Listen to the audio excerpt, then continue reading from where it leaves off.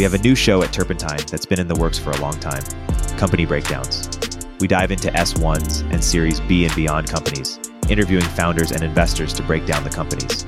First episode is on Rubrik, which IPO'd this week. Upcoming episodes cover Reddit, Databricks, and more. Subscribe at the link in the description or search for Company Breakdowns on YouTube or in the podcast platform of your choice.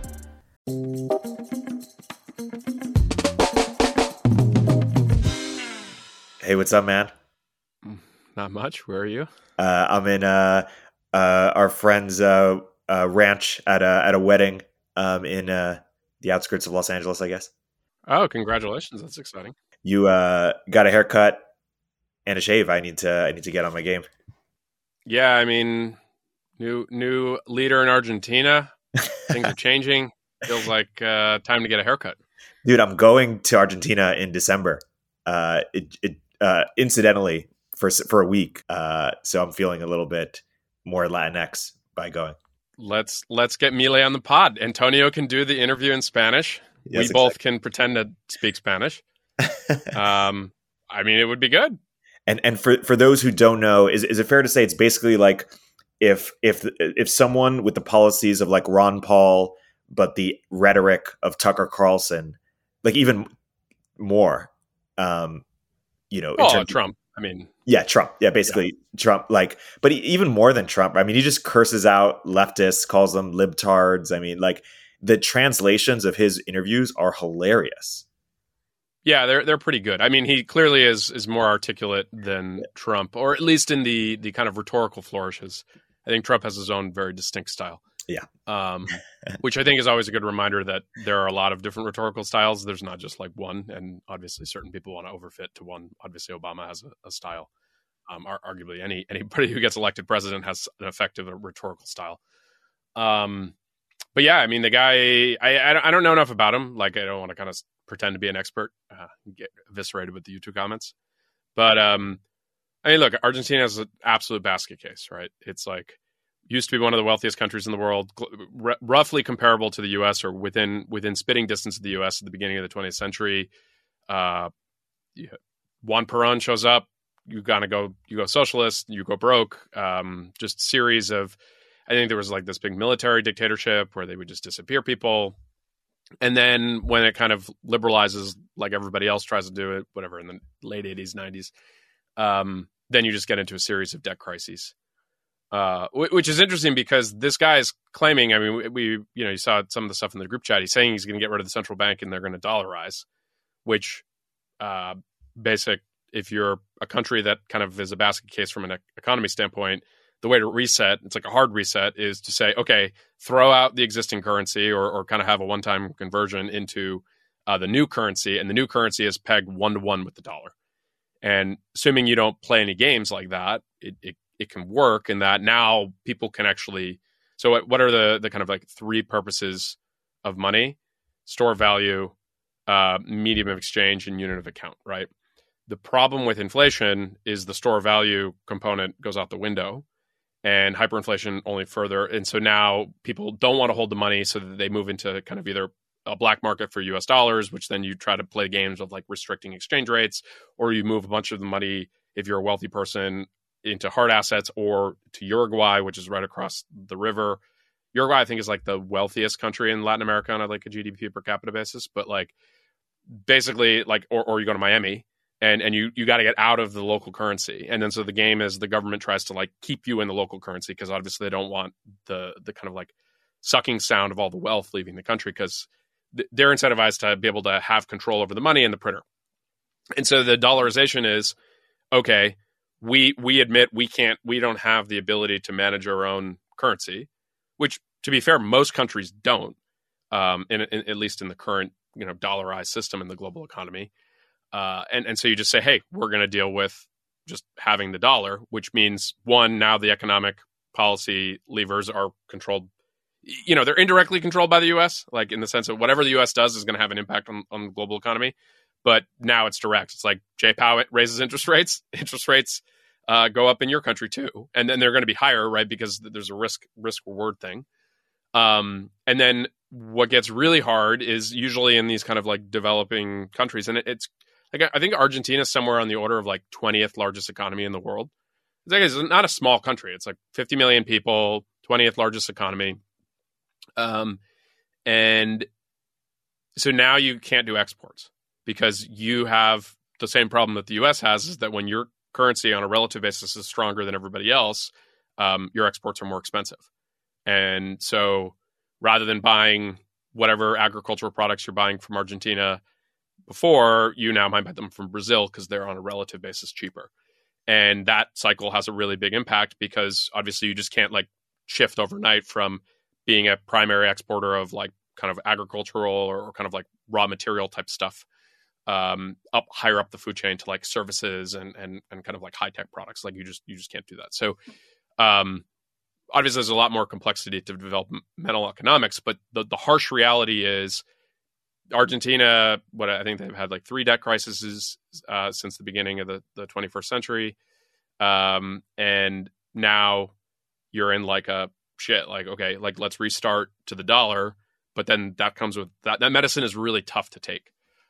And I don't know, we had a couple people point out, which I wouldn't be surprised, is like you really start shaking the tree because obviously in Argentina, like the elites have figured out how to make money in this hyperinflationary kind of economy, whether that's through graft from the government or kind of like having special tax breaks or whatever is necessary to keep the power structure.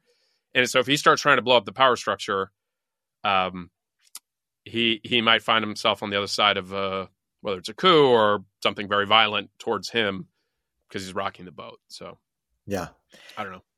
And it's part of this broader just increased populism, all over the world, or Trump-esque, presidents all over the world. We see it in Israel with Netanyahu. We see it in Argentina. We see it other places in Europe.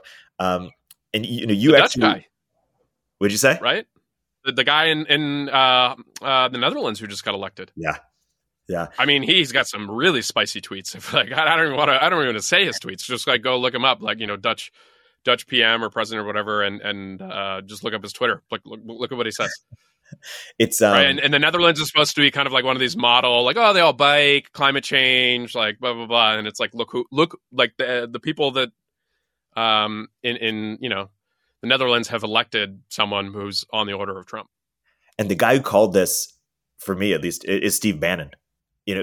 Zooming out, we saw how in the last couple of months, Jared Kushner's PR image, among sort of a certain, elite has been rehabilitated by him going on the Lex Fridman podcast, him going on All In.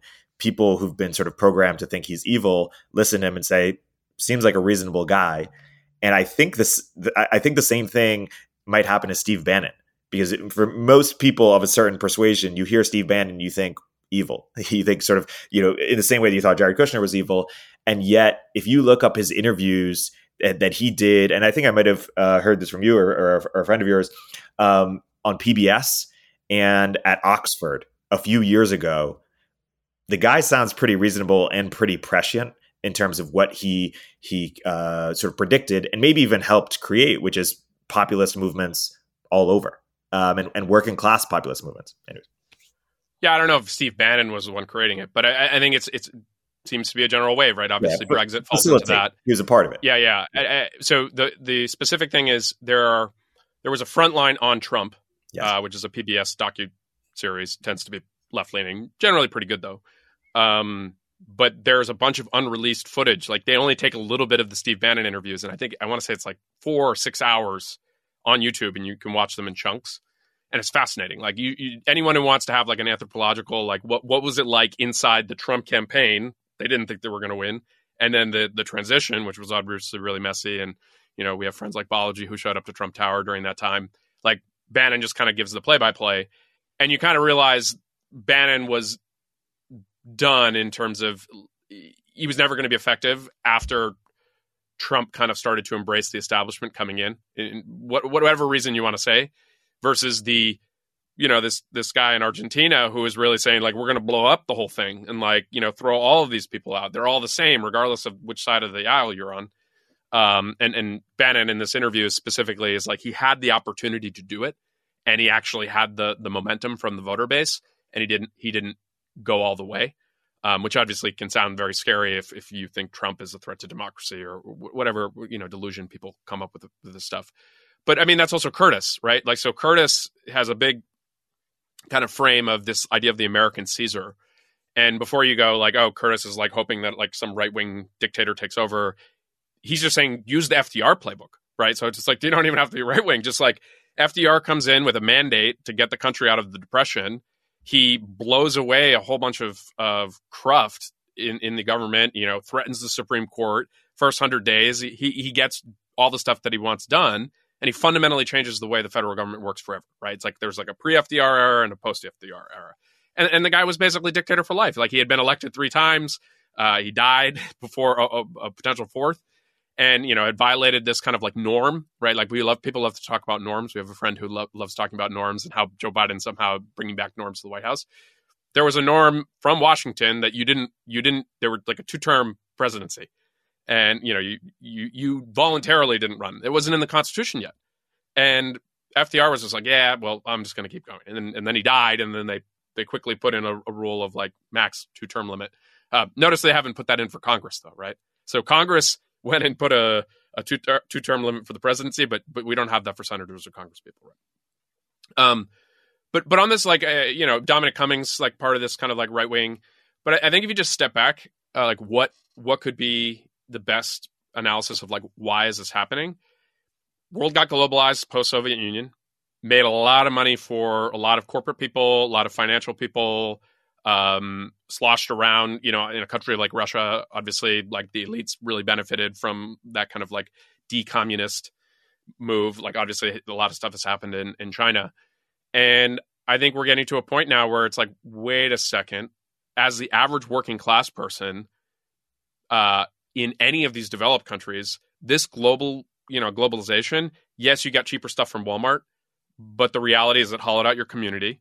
It, like, the factory that had a job that you as an 18-year-old male who didn't have a college education nor the aptitude to go learn, communications or whatever BS degree that people send, like, you now don't have like a reasonable, dignified job. And like literally the only jobs left for people who don't have the kind of like white collar education tend to be like more trades and things like that. And those are actually really hard jobs. Like those people take a real toll on their body and to do it. So people don't want to do it. So what you naturally have are immigrants taking a lot of those jobs because it's like Americans don't want to do it. And so you have this kind of like cycle of like, I live in Ohio or Indiana or whatever, and all of those jobs have kind of slowly moved away.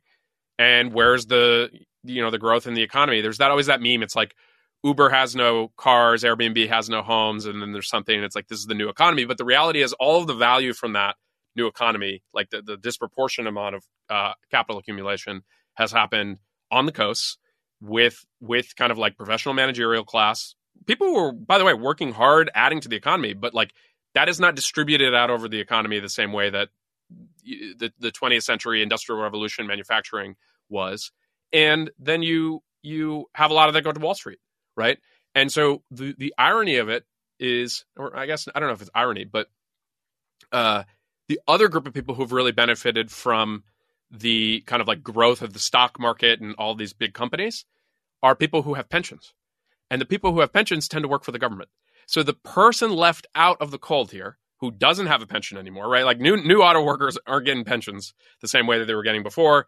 The union is kind of like this like really hard thing to get in. And once you get into it, like, great, you're going to be better set up. And then obviously public employees, they have the best benefits and all this other kind of stuff.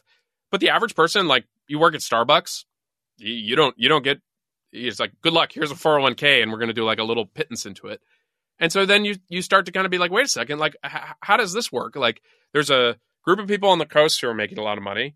And then there's a group of people who kind of have this like really nice, like, Social Security plus tier that I can't get into because I'm just a schmuck working in the regular economy.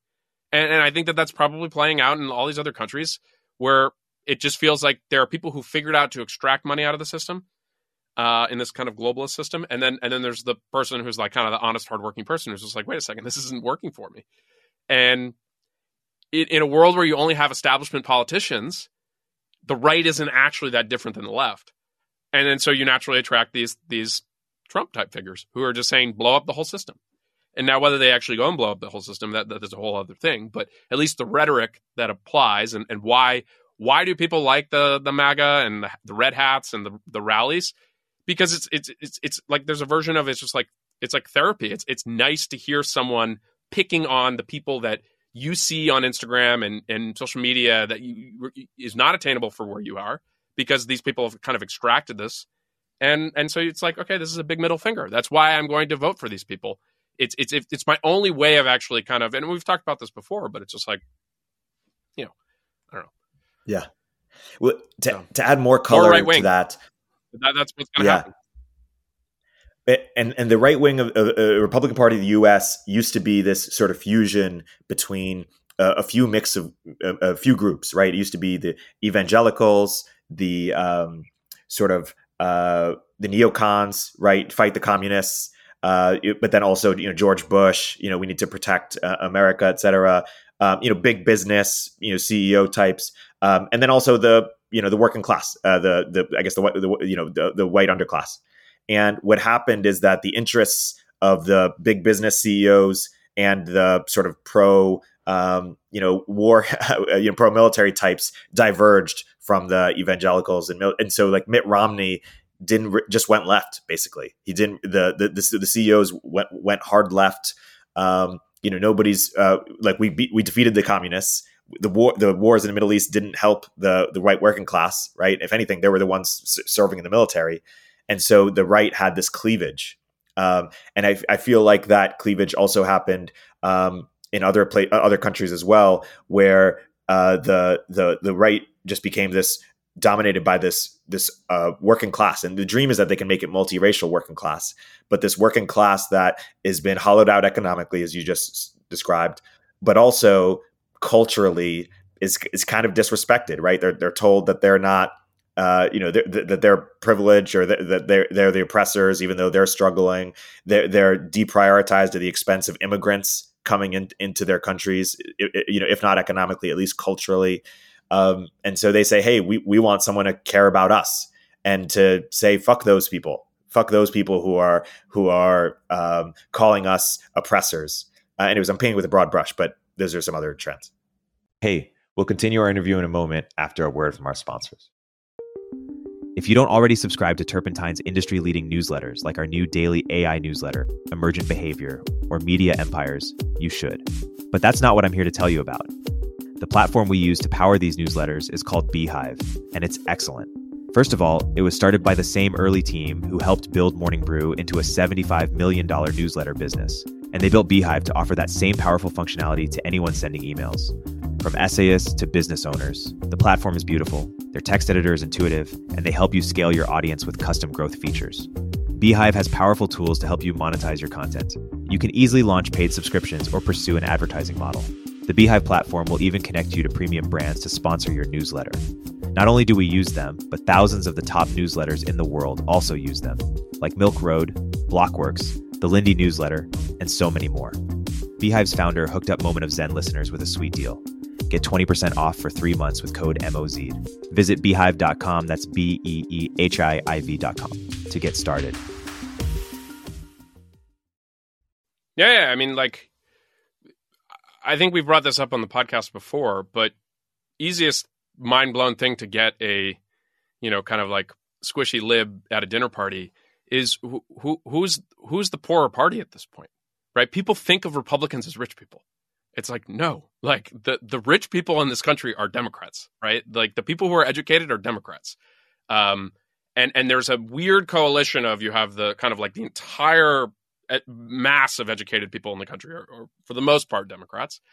And then there's this kind of like one group of kind of like the oppressed that they try to put into their camp and hold it up and say, this is the party that we actually are, when the reality is it's far more Wall Street and McKinsey and like, and obviously not everyone has those jobs, but the point is that is where the power centers of that party lie, right? It's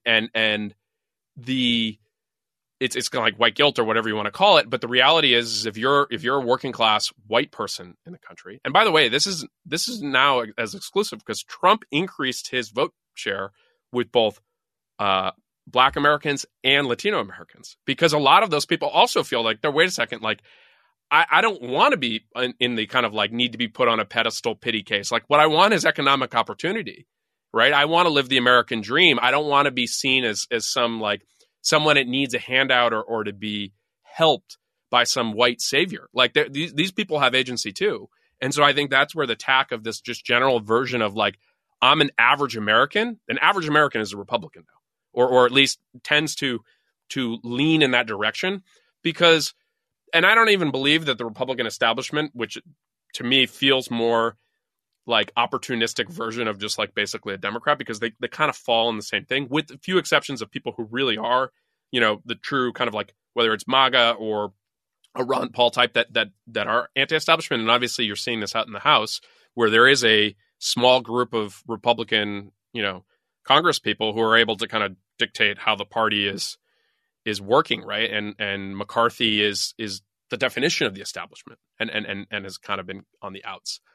But yeah, I think it's just a general dissatisfaction because people feel like they're getting left behind, and I think that also exists on the left, and I think that's where an AOC is going to be really effective. But I think AOC's target is, I have $200,000 in student debt.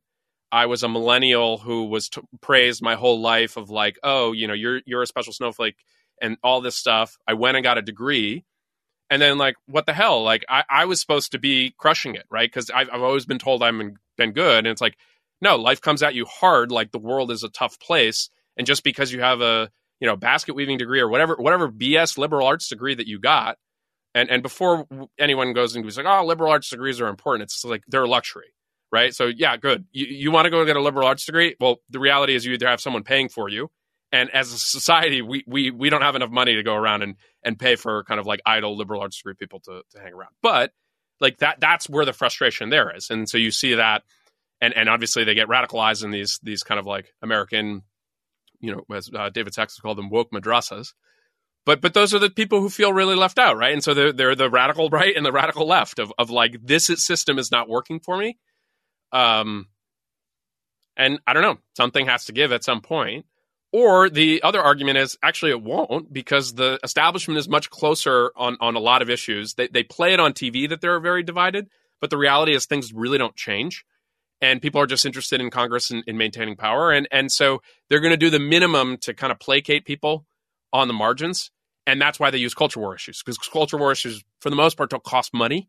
And like, you can kind of just, it's like they'd love to just talk about abortion for forever, right? Even though like basically now the Supreme Court case comes in, and what you have all these conservative states are now voting to say, no, we're going to enshrine abortion. Like, that was a culture war issue from a while ago. We've already taken it for granted. And it turns out these evangelicals don't have as big of an issue there. But that's, to me, why the culture war issue always is brought up, is because doesn't cost anything. It's just pure politics, pure theater, when the reality, the hard thing to solve for is economics, right? And it's like, who gets the share of the money?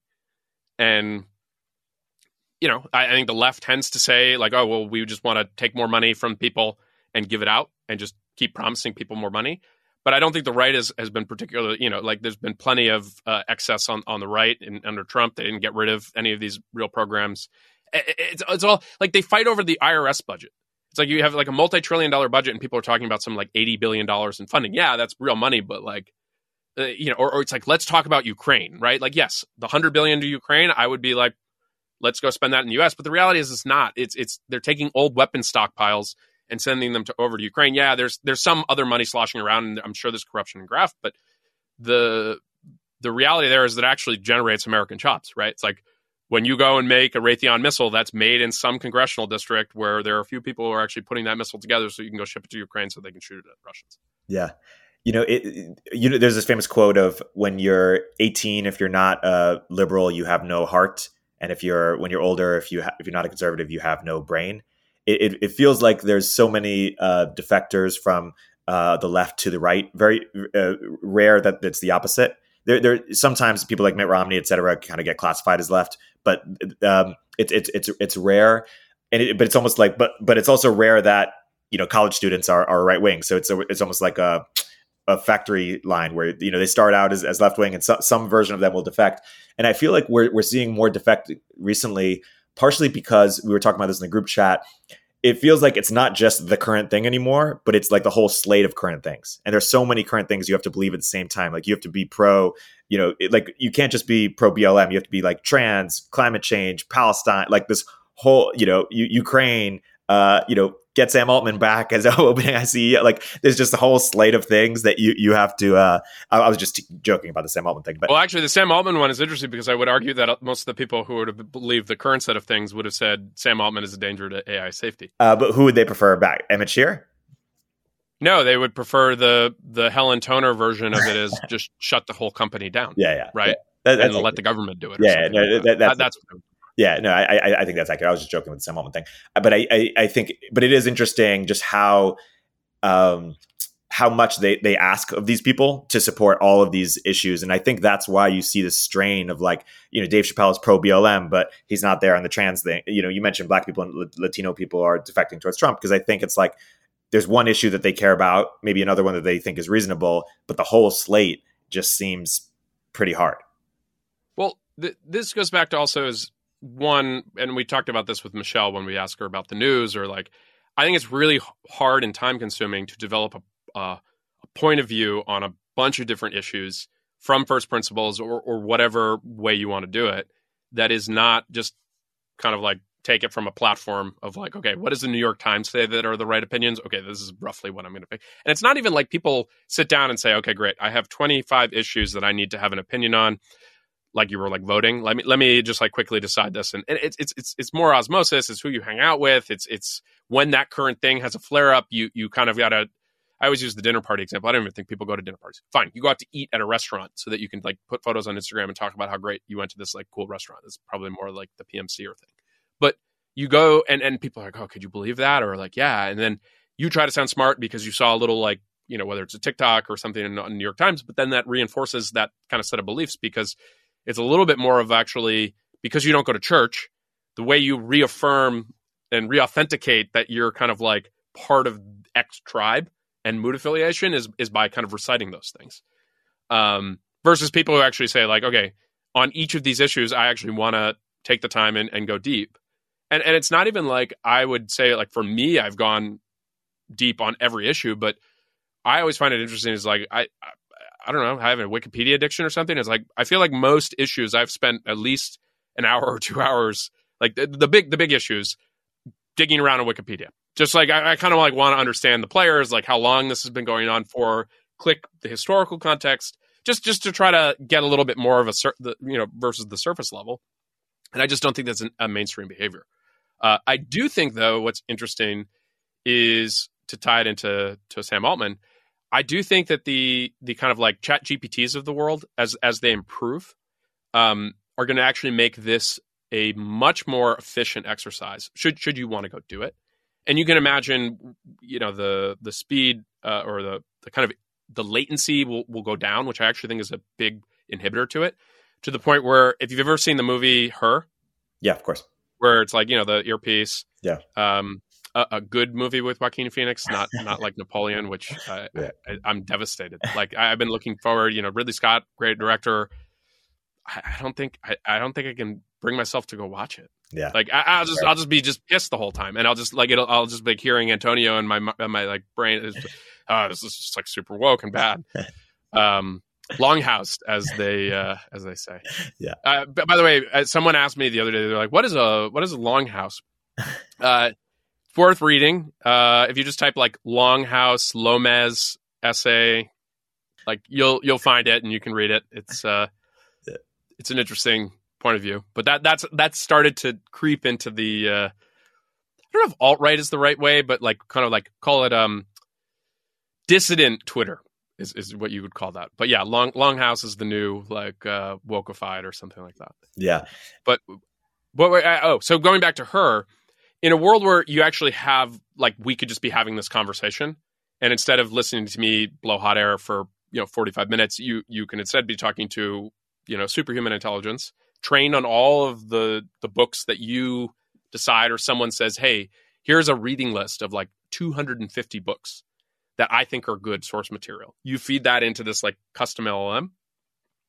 I'm simplifying here, but then you can actually just have this Socratic dialogue and be like, okay, well, give me the the best argument for or against this, and you can start to have like superhuman ability of like grasping a concept and then make the decision for yourself. Yeah. So I don't think, again, that will probably be a mainstream behavior, but does it increase the number of people who really want to go deep on a lot of issues? Yeah, for sure. It'll just be totally. It'll be like having the world's best tutor on anything that you want. Yeah. We'll get into OpenAI in a second, but one last question on the norms part that we kind of hinted at earlier. I was in a conversation the other day with a friend, and he said, "Hey, the right has been more authoritarian than the left, more willing to subvert the norms of democracy than the left." And there are obvious examples, right? January 6th, the sort of the Donald Trump putting a few people on the court. There are others. Do you think that argument holds water, or do you think that they are about equal in their kind of willingness to disrespect norms, or less is worse? Like whoever said this is just cope. Like what is so January 6th? Are you really saying that January 6th is a threat to democracy? Like, I think a number of make the case. Like maybe you don't you think it's stupid too, but like that's the thing. Yeah, I think so. Let's steel man it. So they think that Trump encouraged an insurrection, and that he did try to explore ways to overturn the election, right? Like he inquired with lawyers. Like if he could have, he might have, or he would have. Is the claim that the left has, that he disputed the election results, which that in itself, has a level of subverting norms. Is that accurate? Okay, so what happened in 2000? Who disputed the election results? So Gore versus Bush, and Bush won, and people were disputing Florida, et cetera. So yeah, there's a history to that. Okay, I don't know if it's as intense, but that seems like first shot was fired on the left, right? Yeah. I mean, you can go look up Hillary Clinton. Like, this isn't a legitimate victory. Like Nancy Pelosi, they have the supercut of it. Like, so what people are arguing over is the manifestation of like, oh, this because it was physical and it was at the Capitol and all this stuff. And obviously now the current speaker is like putting the videos out, and you have these people who are like in prison for 10 years or being charged with domestic terrorism, and they're like walking around with an iPhone taking video of the Capitol. What happened in 2020? Like how many people were arrested for all the stuff that happened in the summer of 2020? But that was for the right reasons. I'm just teasing, but so now we're really getting into it. So it's actually not about threat to democracy. It's if you are doing it and I don't like your political beliefs, it's a Russell conjugation. Threat to democracy versus I am protesting something that is righteous.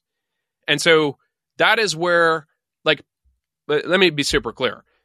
If you break into the Capitol, you should suffer the consequences of whatever the laws on the books are for there. Now, relative to the sentencing guidelines or like how aggressive you're being, that's an argument for other people. But my sense is like the thing that people want to seize on is it's mood affiliation. It's the other side is bad. So everything that they do, I am going to, and to use the other one, Russell conjugate I report, you dox. Like it is always just take the other side. And there's actually a pretty great, there's a little cartoon, I should find it, where it's got like two castles, and they kind of go down to the sea, and then you have like the ocean, and it's just like a mirror of like everything that you do versus the other side, and it's like you are righteous versus they are bad, and it's just a massive kind of example of a Russell conjugation. But like just always just try to flip it around and be like, okay, how could I play it the other way if I was completely dispassionate and neutral, right?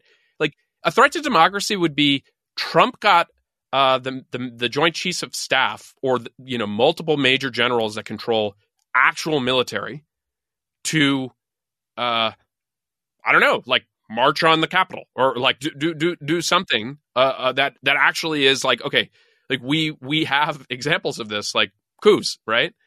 And like that is like someone living in history, and it's like just to take the Israel situation for a second, it's like Israel is dealing with like a genocidal terrorist organization that killed 1,200 people, took 200 plus hostages.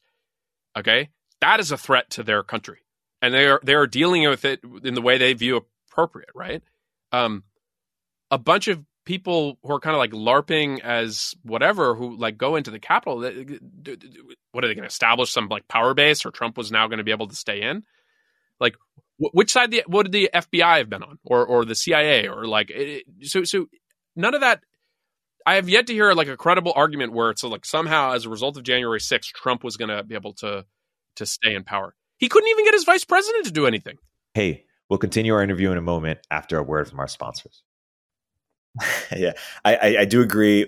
If you had to steelman the argument for why the right has just been more subverting of norms, perhaps over the past, since 2016 in general, what might you say? They're certainly like more sloppy about it. Certainly the Trump era, with the sort of nepotism, although of course Biden has that too.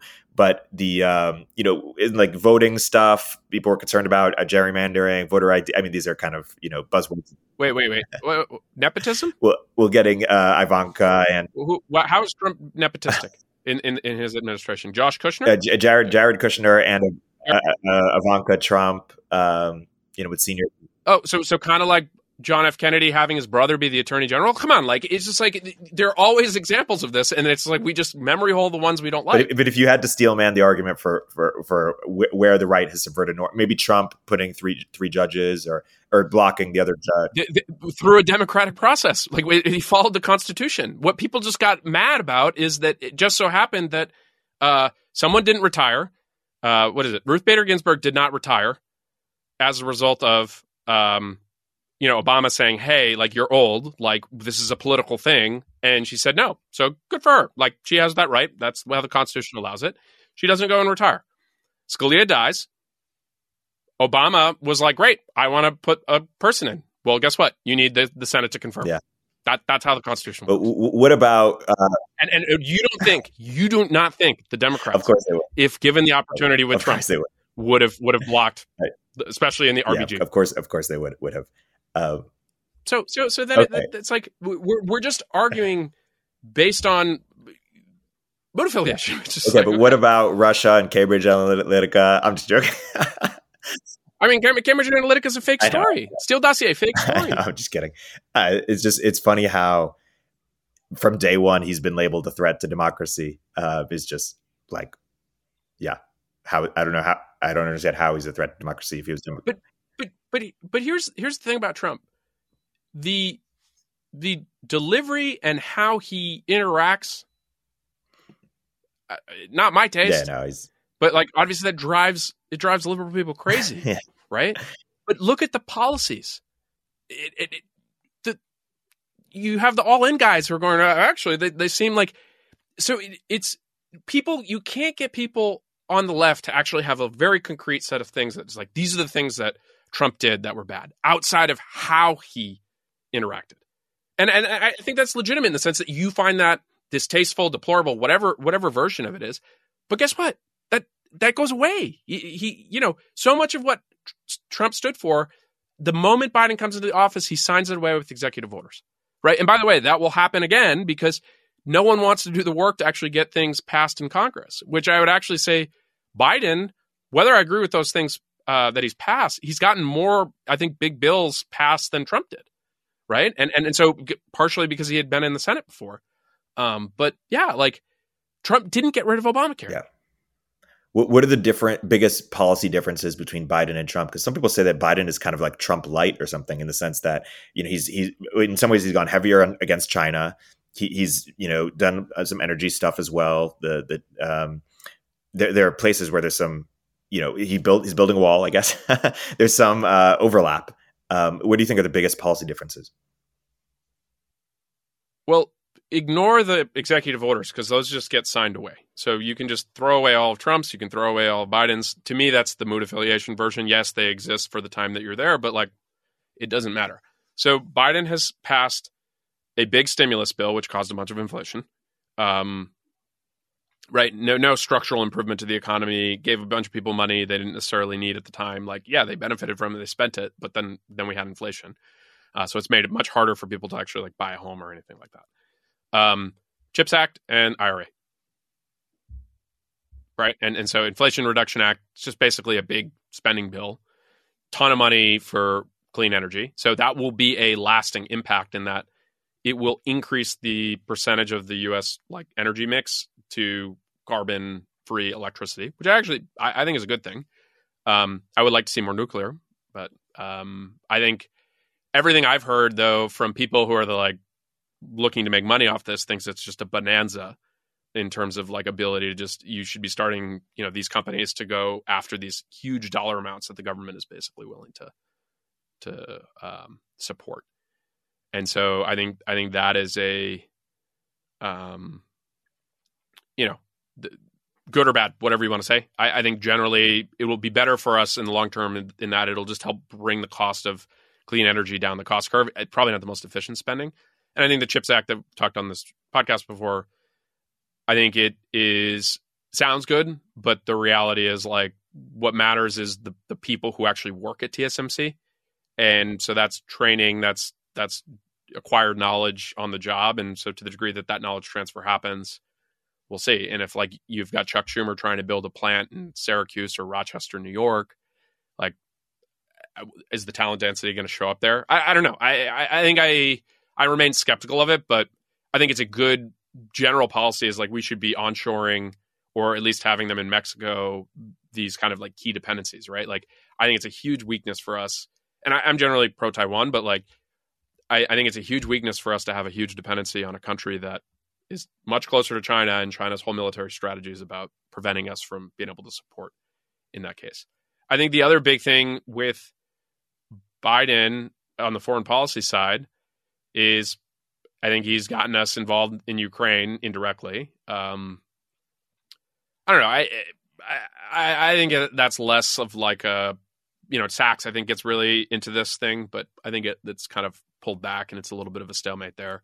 And then obviously he's been super pro-Israel, which I'm like personally in favor of. But I think his Iranian position has been bad. And then I think he's stepped it up on China similar to Trump. I think the only material difference would be, we talked about this before, I think Russia still probably goes into Ukraine with Trump. I mean, the counterfactual, you can't play it out. But let's say he does get reelected and he comes in. I would imagine Trump is a little less pro-Ukraine, but it's not like he's going to go embrace Russia. I mean, maybe. And we will find out if he gets reelected. But I think he'd be pro-Israel, obviously, and he would be anti-Iran. So it's like one or two minor differences. Overall, it's a relatively, Trump's big bill, the only real meaningful thing he did was a tax cut. Yeah. Which is a spending bill. Yeah.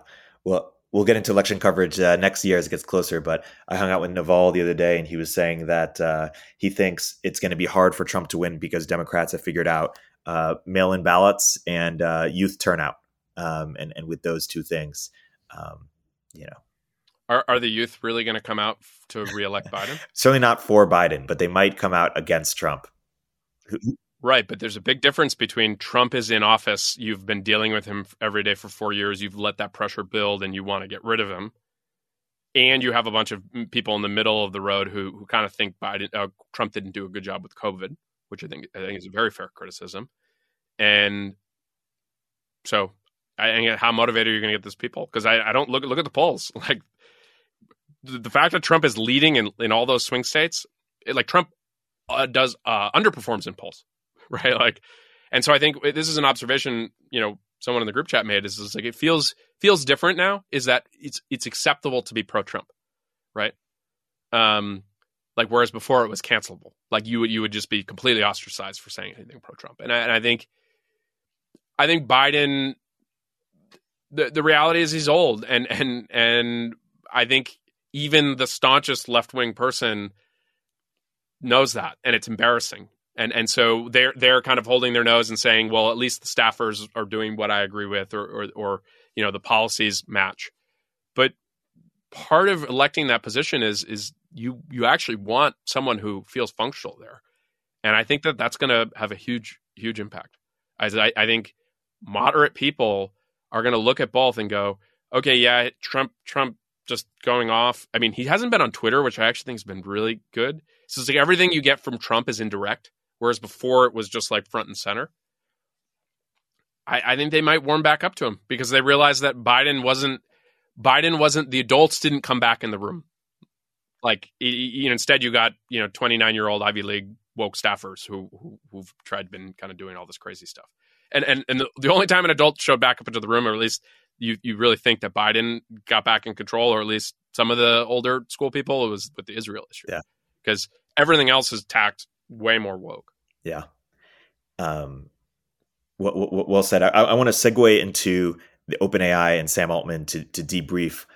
For people who missed it, I'll give a very quick rundown of events. So basically, and people should listen to our last episode about it. But last Friday, there's all of a sudden a quick announcement from OpenAI saying Sam Altman is being removed as CEO. He hasn't been consistently candid. There's kind of this vague insinuation of wrongdoing. People start thinking that it's either financial mismanagement or sort of unethical behavior, either financially or personally. People are against Sam. People are comparing it to SBF. Within a few hours, the narrative changes, and Sam is an EAC hero, and who's being. There was a coup by the Doomer board. Two EA women and Ilya and Adam D'Angelo to get Sam out, and there's a call for investors and all the who's who of Silicon Valley, Paul Graham, Ron Conway, all these big, Marissa Mayer, et cetera, dozens of others, Brian Chesky, to get Sam back. Founders should run their company, et cetera. So investors start Microsoft apparently didn't even know about this. Everyone's putting pressure on the board to let Sam come back. The board holds strong for a little bit, says Sam is not going to come back. Sam tweets that he takes a job at Microsoft, or teams up with Satya. Satya says, "Hey, we're letting Sam and Greg start a company within within Microsoft. They'll have all the resources they need, etc." But then the employees en masse, almost 98%, I believe, signed this petition or this signed this document saying they will leave OpenAI if Sam is not reinstated. Oh, and in the meantime, Emmett Shear, the former CEO of Twitch, was interim CEO of OpenAI for all but 48 hours. And then the combination of the employee pressure plus the investor pressure plus the press just writing fawning pieces of Sam Altman, and everyone is damning the OpenAI board because the OpenAI board has mum. They haven't said anything, whereas Sam is masterfully navigating the situation, and the whole Silicon Valley is coming in favor of Sam. Basically, the board caves. Ilya, who's on the board, tweets out he regrets his actions. And then there's this sort of big negotiation between the OpenAI board, of which I believe is Helen and this other woman, and then Adam. And Adam is a friend of mine. I think he's very high integrity, very competent. I don't know the rest. Ilya seems like he's has sort of good intentions, and then the other two are deep EA devout types. EA's destroyed basically after this. Anyways, the board caves, and they come to this sort of negotiation where there's Sam is back as CEO, and there's a new board. The board does, Adam D'Angelo stays, and there is Larry Summers joins and Brett Taylor joins. So it's a three-person board at the moment. And also they agreed to launch an independent investigation into what happened with Sam, because the board didn't come up with any sort of legible reason for why they let him go, which I think is the biggest failure that they could have possibly had. So there's going to be independent investigation, but also of why the board did it and the aftermath. And there's a lot of remaining questions. Who's going to be on the board? Is Sam going to get on the board? Is Greg going to get back on the board? Is Adam still going to be on the board? Is Microsoft going to be on the board? Does the for-profit have any board representation? Why is Larry Summers? It's almost like the board went from EA nonprofit to DC corporate, or the DC establishment, right? Larry Summers is establishment gets.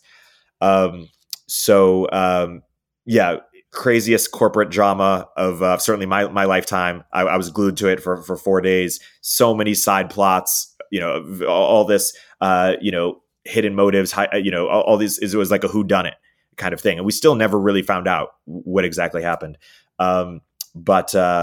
Anyways, those are my quick recollections of it. And anything you'd add or edit, or any reflections from your end? Yeah, I think employees all willing to resign. That's the seal of the deal. And there was that cringe thing, OpenAI has nothing without its people. But it's true in that, okay, cool. Like you lose all the talent that they've put together there and have it go to Microsoft. I think an Adam D'Angelo looks at that. He's an experienced tech person from Facebook and Quora, and he's like, okay, like this is we've lost. Basically, Sam has the allegiance of the people, right? Like if you just put it in coup terms, the military sided with this general, even though the other ones thought that they had the support. I'll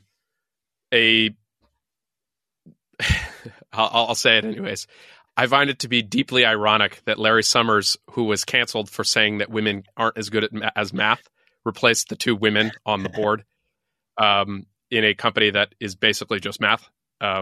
So just leave that as why Larry Summers. I have no idea. I mean, he's on. I think he's on the board of Square, and this is what you do with boards: is you put stuffy old people on them. I think the interesting thing is this line that came out from this Helen Toner woman, Tomer, yeah. I forget, the Georgetown person who we have friends who think is a CCP asset, given that her Twitter bio says China plus ML, which that is definitely a conspiracy theory. But the line she kind of had, or that came out, is that she thought it was completely consistent with the charter of the company to let OpenAI self-destruct if they felt like they were not responsibly building AGI.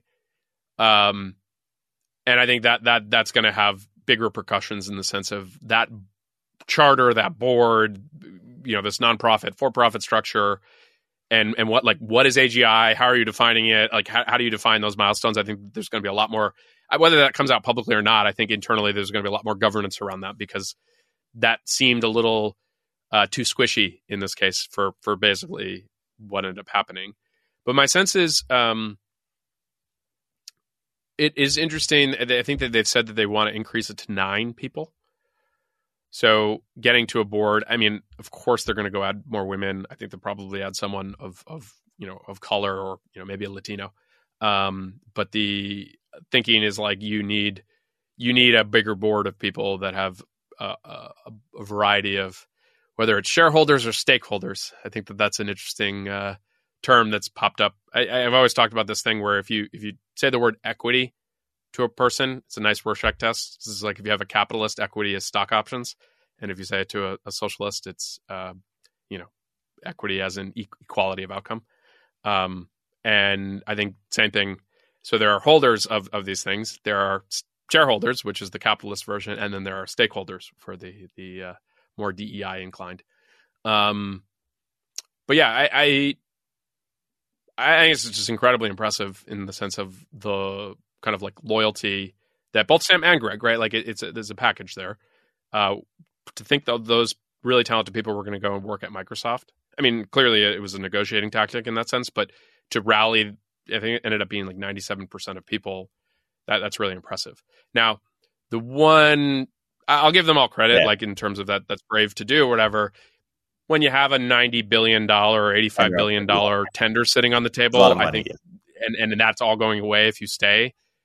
Pretty magical what the financial incentive will do. And there was no and so I don't think you're ever going to pin those people down. But like if you've been counting like, okay, this is how much on a spreadsheet, like my stock options are worth. I get to sell this much in the tender. I can go buy that house in San Francisco. I can go buy that house in Tahoe, and then have that on a Friday afternoon disappear.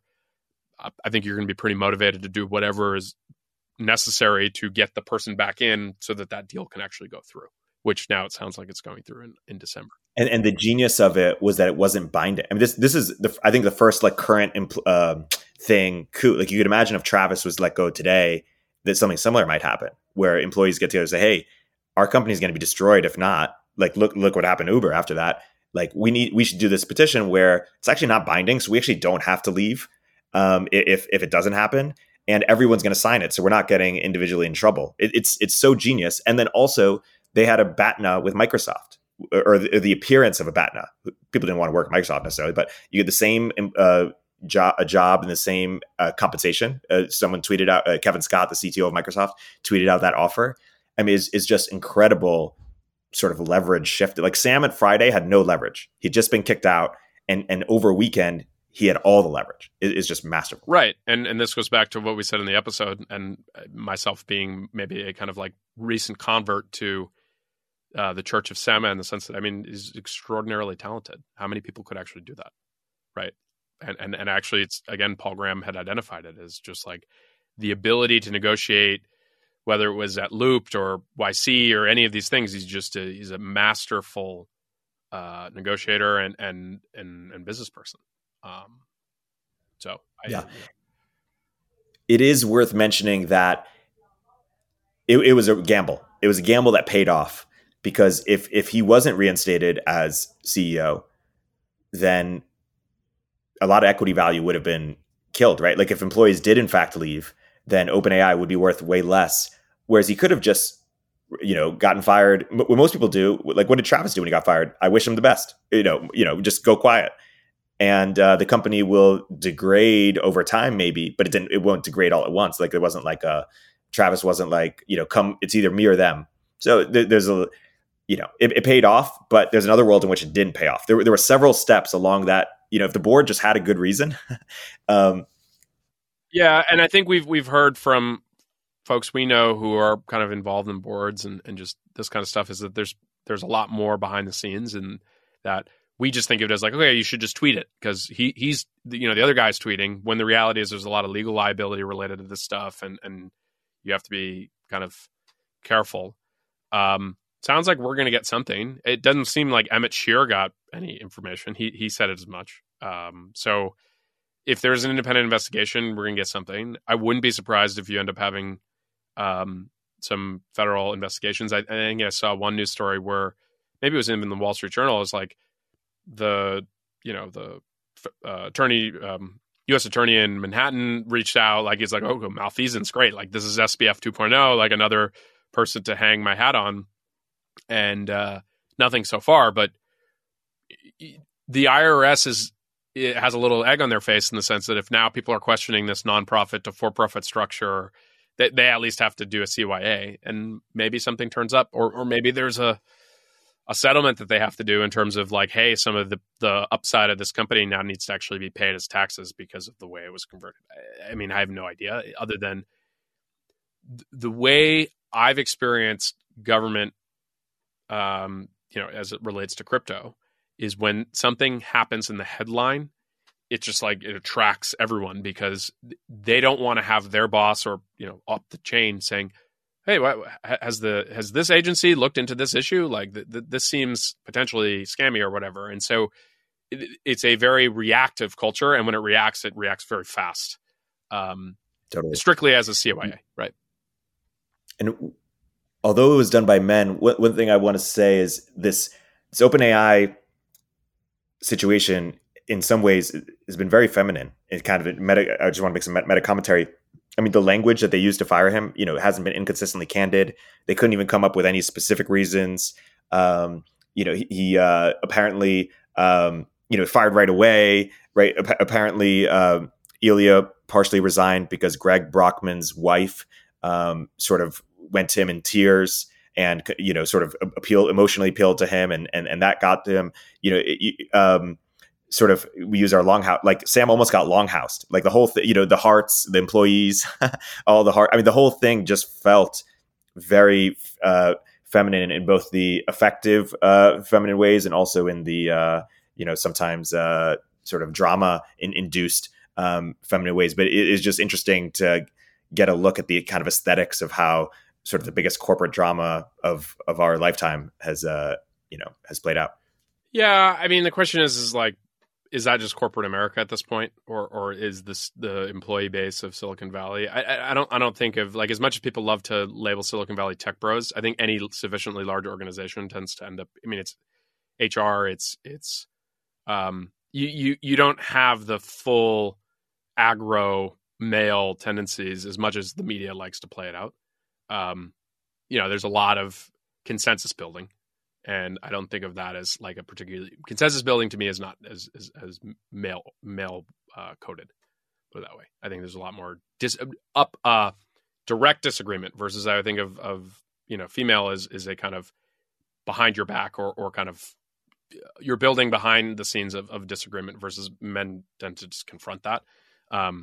Men don't confront plenty of other things, but my sense is, I don't know. Yeah, of course, generalizing wildly here, but I actually do want to segue because or jump on that because there's this discourse of what if Sam was a black woman, would he be seen back as CEO, or kind of the discourse around the women leaving the board members, and it's important to have a diverse board to be representative of the population. And our friend Balaji does this viral quote tweet where he says, "Hey, 50% of the country is Republican. Should boards have Republicans on them if they're trying to be representative of the population and represent different perspectives?" Because that's typically the reason why people will say we need diversity, right? They'll say, hey, it needs to be representative population, and we need to have diversity of opinions and perspectives. And how can we, if half the country is female, how can we not sell to females appropriately if we don't have them on the board, or if we don't have them represented? But then when you bring up Republicans, they'll say, oh, but Republican is a choice. Female is not a choice. To which the counter to that is, well, what does it have to do with the reasons you wanted diversity, right? Representative of the population and different perspectives. And of course, Republican has a different perspective, but still they won't agree with it. And it's just, I don't think that you should have 50% Republicans. It's just funny that it's a Mott and Bailey. The logic that they state is not the actual logic. It's about sort of this, getting rid of bigotry or whatever, uplifting marginalized, groups, but only these groups that they feel are marginalized. Yeah, I think it's a misunderstanding of what a board does. Like, I think people think of boards as kind of like how many people have interacted with boards, especially boards of big things, large organizations or big dollar numbers. Boards don't think through product strategy, or at a very high level. It's a little bit of the CEO comes and says, hey, this is the direction we're headed. You might get a few questions to kind of probe, but ultimately the CEO makes the call. The board's job is to hire and fire the CEO, who then hires the management team, right? And then there's a bunch of legal stuff that boards do, right? Especially if you're a Delaware C Corp. Now this is a nonprofit, so it's a different entity, but it's you have someone on the audit committee and you have to put your name next to these financials that they're not fraudulent, that this is Enron. So that's liability. They determine the kind of highest bands of compensation, right? So you have to think of the structure as, first, it starts with shareholders, which a lot of times in a founder-led organization, in this case, Sam doesn't have any shares, at least that's what he says. Shareholders pick the board, which then hires the management team. And I think sometimes people with Silicon Valley think of it as oh, well, because startup starts founder and CEO, and then they tend to be also, they have board control, or they have the chairman of the board, or they have super voting shares, or they have a board seat that has to vote with them. There's all these complicated legal structures. But basically, since Google's interesting in that it was kind of the first mainstream in Silicon Valley of these super voting shares for the founders, which allows them to maintain control of the company, right? Because they can ultimately choose who's on the board, because a board is selected by the shareholders, right? And then Zuck took it a step further because Zuck never got replaced as CEO, right? Because the Google founders were still in the era when, time to turn the company into a real thing. Let's go hire Eric Schmidt, who had been a CEO. And then everyone since Zuck has basically followed along the line of you start the business as the founder and CEO, and you control the board. And that's just the way it works, right? It's Airbnb, Brian Armstrong, just pick all these kind of big, typically that's how it works. The only time it doesn't is if you end up having to raise enough money, just because your business needs more and more money, that you have to kind of sell off these board seats, and then potentially you lose control. But Travis was in control of the board when he got pushed off at Uber. That was I don't know if you call it voluntary, but it ultimately was a decision he made versus a technical legal maneuver. In the case of OpenAI, at least my understanding is this was you had 6 people on the board. Sam had to recuse himself in a vote related to the CEO, although it's still weird that they didn't have to have a full meeting first to discuss it. And then they could outvote And it seems like Ilya, at least at the beginning, went along. So it was like a 4-1 if Greg had voted, but it didn't matter. And so they just made the decision.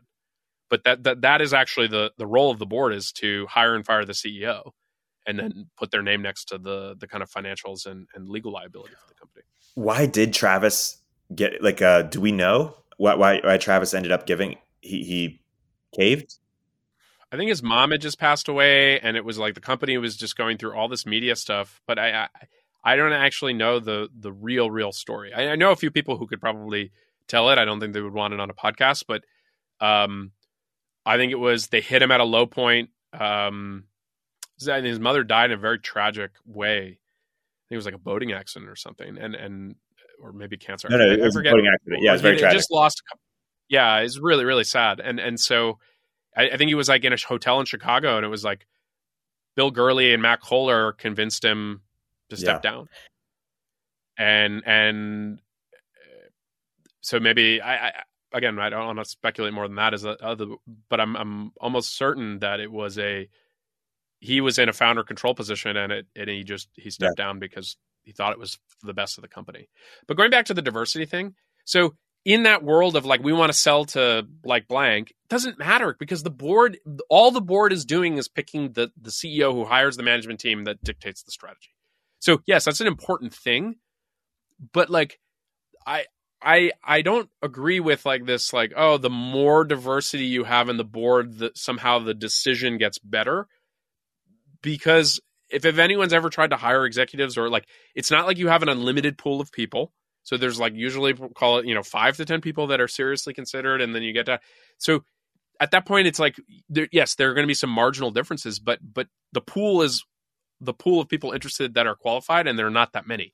So if anything, it's more about what I think people are trying to accomplish with all these kind of like, and then the California has this thing, and Elizabeth Warren wants to have it in terms of like public company boards, is they want to feel like other people are sharing in power, when the reality is the most power resides in the people running the corporations, right? So if anything, it's, I don't know how effective this has been for the NFL. I imagine it like kind of not, but the NFL has a Rooney Rule, right? So it's every head coaching position, you have to interview a black guy, but underrepresented minority for a head coaching position before you can hire someone. And then that's been in the NFL for a while. But that is like, I'm not advocating for that for the CEO, but that is actually the more impactful thing, is if you were to have more CEOs of these companies be from a variety of different backgrounds. But then that's precluded on, like, you have to have people qualified, and to be qualified to be a CEO, if you haven't started the company, is right. You have to have large org management experience. And so then it's just a function of like how many people are out there. So I understand what people are trying to accomplish, but that is not the way to go accomplish it. And that's it. They are trying to do it at all levels, right? Putting the board thing aside, the diversity, of course, has been this long-standing sort of activist movement to sort of equalize the representation among different groups in tech. And what I've just find interesting about it is they can't say the real reason. The real reason is sort of because they think it's fair, or the world is a better place when this happens. But the wedge reason, or the mot to the Bailey, is that, hey, that it makes teams better because you have different perspectives and because you're representative. But when you find another group that also has different perspectives and is representative, they don't like that, because you're not born that way. And like, what does it have to do with that? Nothing. But it's because it's about also this other reason, which is sort of making the world more fair, and getting more women or underrepresented minorities does that, whereas getting Republicans does not. Although, of course, they are also underrepresented. It's interesting because it lays bare the sort of intellectual bankruptness of the idea, and they would be more honest about it. But if they were more honest about it, then teams wouldn't buy it as much, because teams want to do things that are in their self-interest. And so it's incumbent upon sort of people who are pushing sort of social justice issues to make them in their own capitalist self-interest. And that's why they try to conflate or combine these issues. But this goes back to something we started the conversation on in terms of the globalist approach and the tack of big business away from the Republican Party, right, towards being much more on the side of the Democrats. It's the, every time there's Pride Month, it's like all the Fortune 500 change their logo to Pride. It is, we do not want to piss off anyone. And what ends up happening is they end up pissing off the right, which I think that there's starting to be blowback on that, Bud Light being an example, where it's like, oh, actually, we should try to just avoid, like, the self-interest of all of these, especially Fortune 500 companies that aren't run by founders anymore, is you have a professional set of managers who are just like, I just want to get in here and I want to keep the ship on course and I want to get my paycheck, right? Like, it's a big paycheck, but like, you don't have the same set of calculations that a founder does, right? Right. Sam Altman running OpenAI is a very different version than a professional CEO running the OpenAI.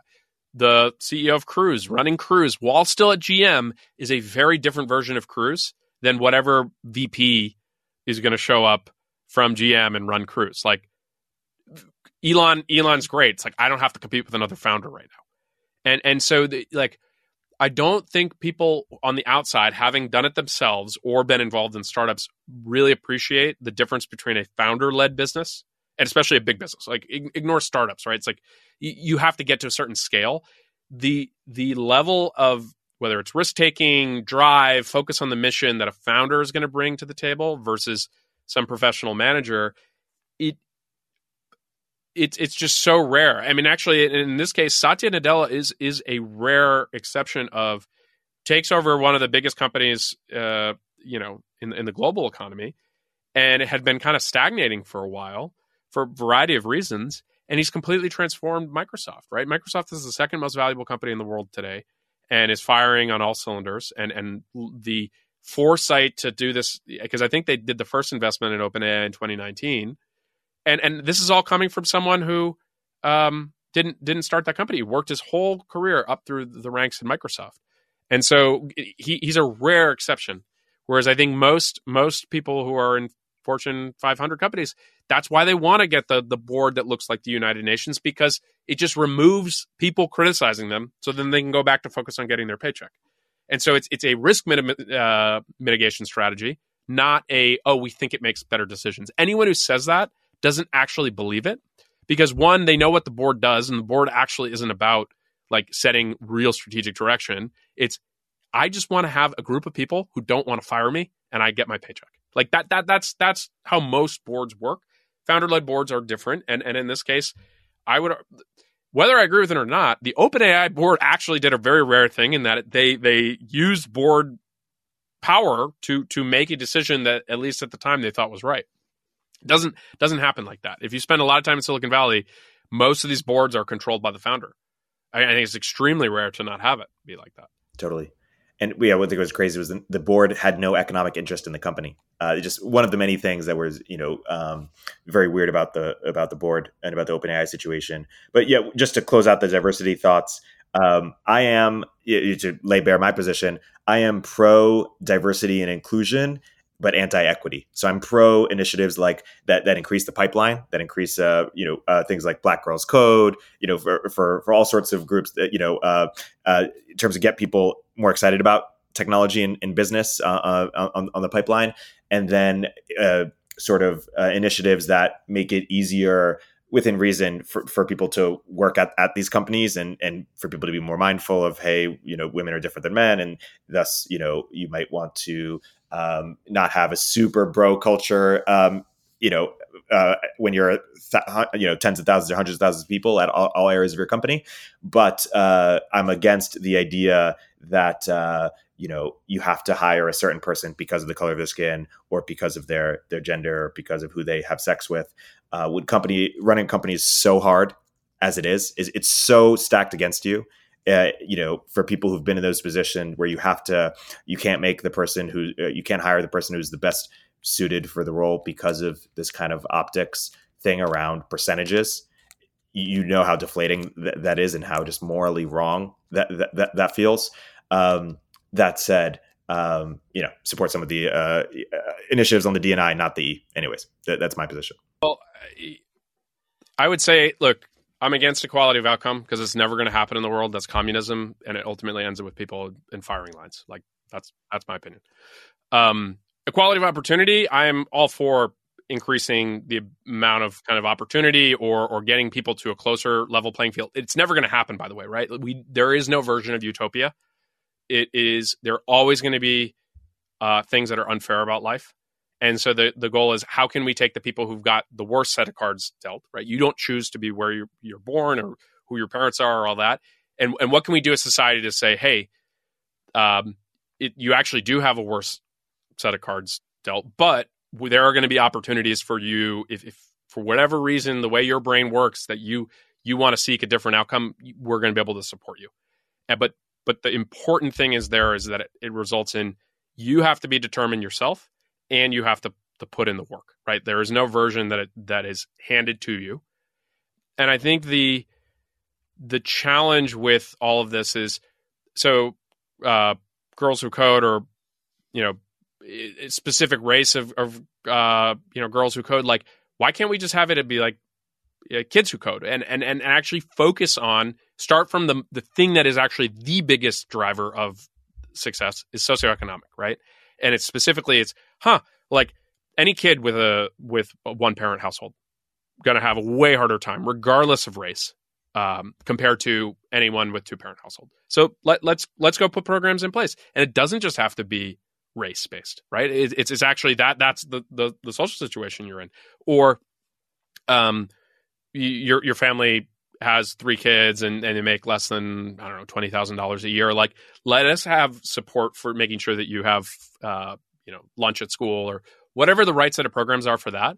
But to me, that should be race blind, gender blind. Like it should really be around. It's just like, you have a difficult situation as a kid, especially kids, and we're going to do everything we can to help the kids who have the difficult situations get a little closer to the ones who are fortunate in having a family that is willing to make sacrifices and live in a responsible way to put their kids forward, because that's what many families choose to do.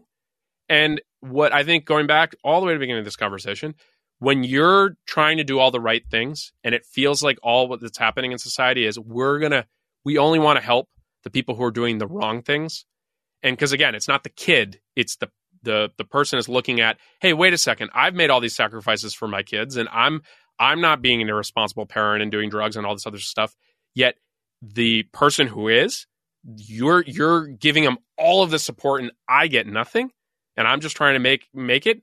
That's where you're going to lean. You're going to lean right because you want to blow this whole system up. You say this is completely unfair.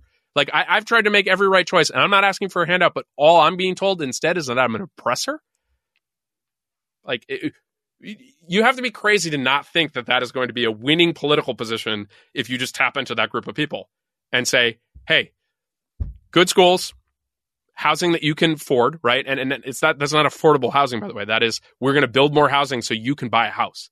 I think it's the single biggest issue that and part of it is our politicians are so old, but the fact that if you talk to most millennials in their 30s, the biggest disparity difference is if you own a home versus you don't. But I can almost guarantee you that, like, of the people who don't, a very large percentage of them wish they could. That is a very big step in people's lives. And in a previous generation, that was a lot more accessible to most people across the political spectrum, across the racial spectrum, economic. And we've gotten to a place where now to own a home, you have to be rich. And so it's like, make it so that I can buy a home and create a sense of, like, this is mine. This is something for my family. I can build, a life in this place rather than kind of being stuck in some apartment. And then there are always going to be people who live in apartments, right? But then the other one is school. Like, make school good so that I'm a busy parent and I've got all the stress of being a parent, trying to put food on the table, pay for the home that you've hopefully made more affordable. And I don't want to have crazy schools. I want my school to be, it doesn't have to be kind of like Phillips Andover level prep school. It's just like, I don't want them to be crazy, right? It's just like, I want my kid to be able to kind of like make progress, realize that algebra is important and it's not racist. Like that's what most people want. And I don't know. I'm just blown away that we spend all this time on all these BS cultural war issues. and this is why I always go back to DeSantis, is that he had the opportunity to just down the middle, just be like, look, I kept Florida open. Kids went to school. The economy is booming. I have 60% of the vote. Like, look at my votes on all these minority people voting for me. Like, I best represent America. And instead, he's gone on this like crazy crusade of like, what weird, Chris Rufo woke issue can I turn into some thing? And it just like, it's completely backfired. That's not what people want. That's why people like Trump. Trump, yeah, dips into some of this stuff, but he really focuses on the economy. From what his message sending home is, those people are taking advantage of you.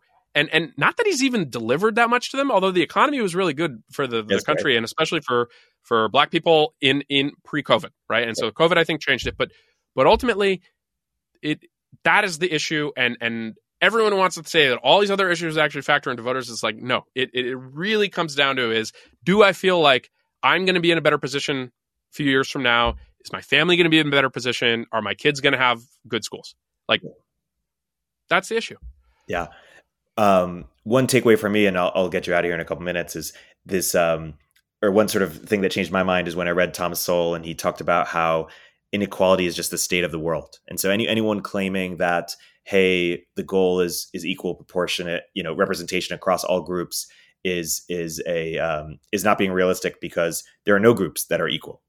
Russians and French people and Polish people, and like, take any group, none of them are the same.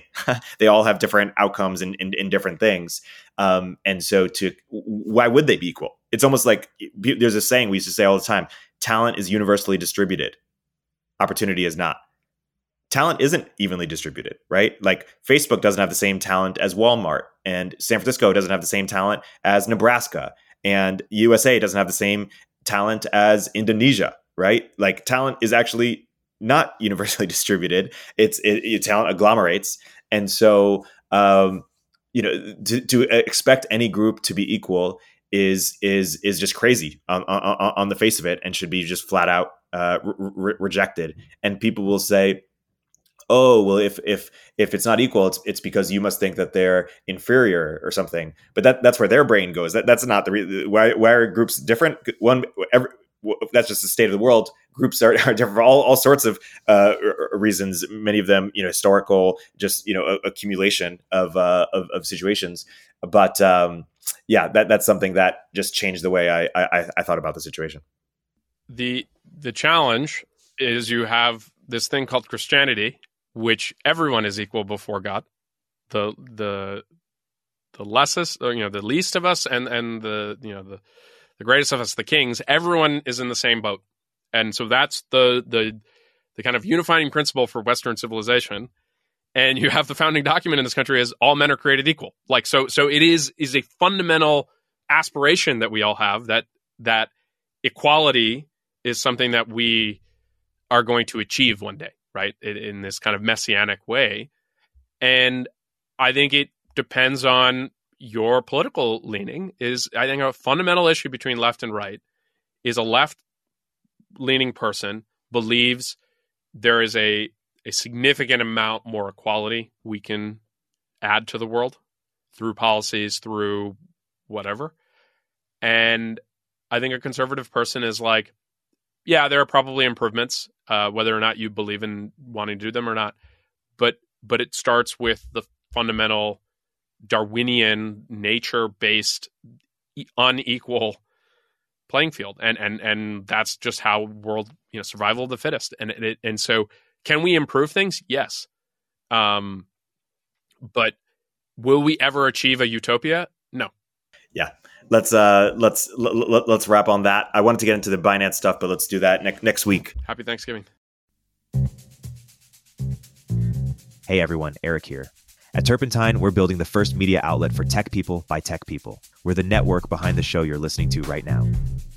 We have a slate of hit shows across a range of topics and industries, from our AI and investing cluster of podcasts to shows that drive the conversation in tech with the most interesting thinkers, founders, investors, and influencers, like Econ 102 with Noah Smith. We're launching new shows every week, and we're looking for industry-leading sponsors. If you think that might be you and your company, email me at ericaturpentine.co. That's ERIK at turpentine.co, and let's partner together.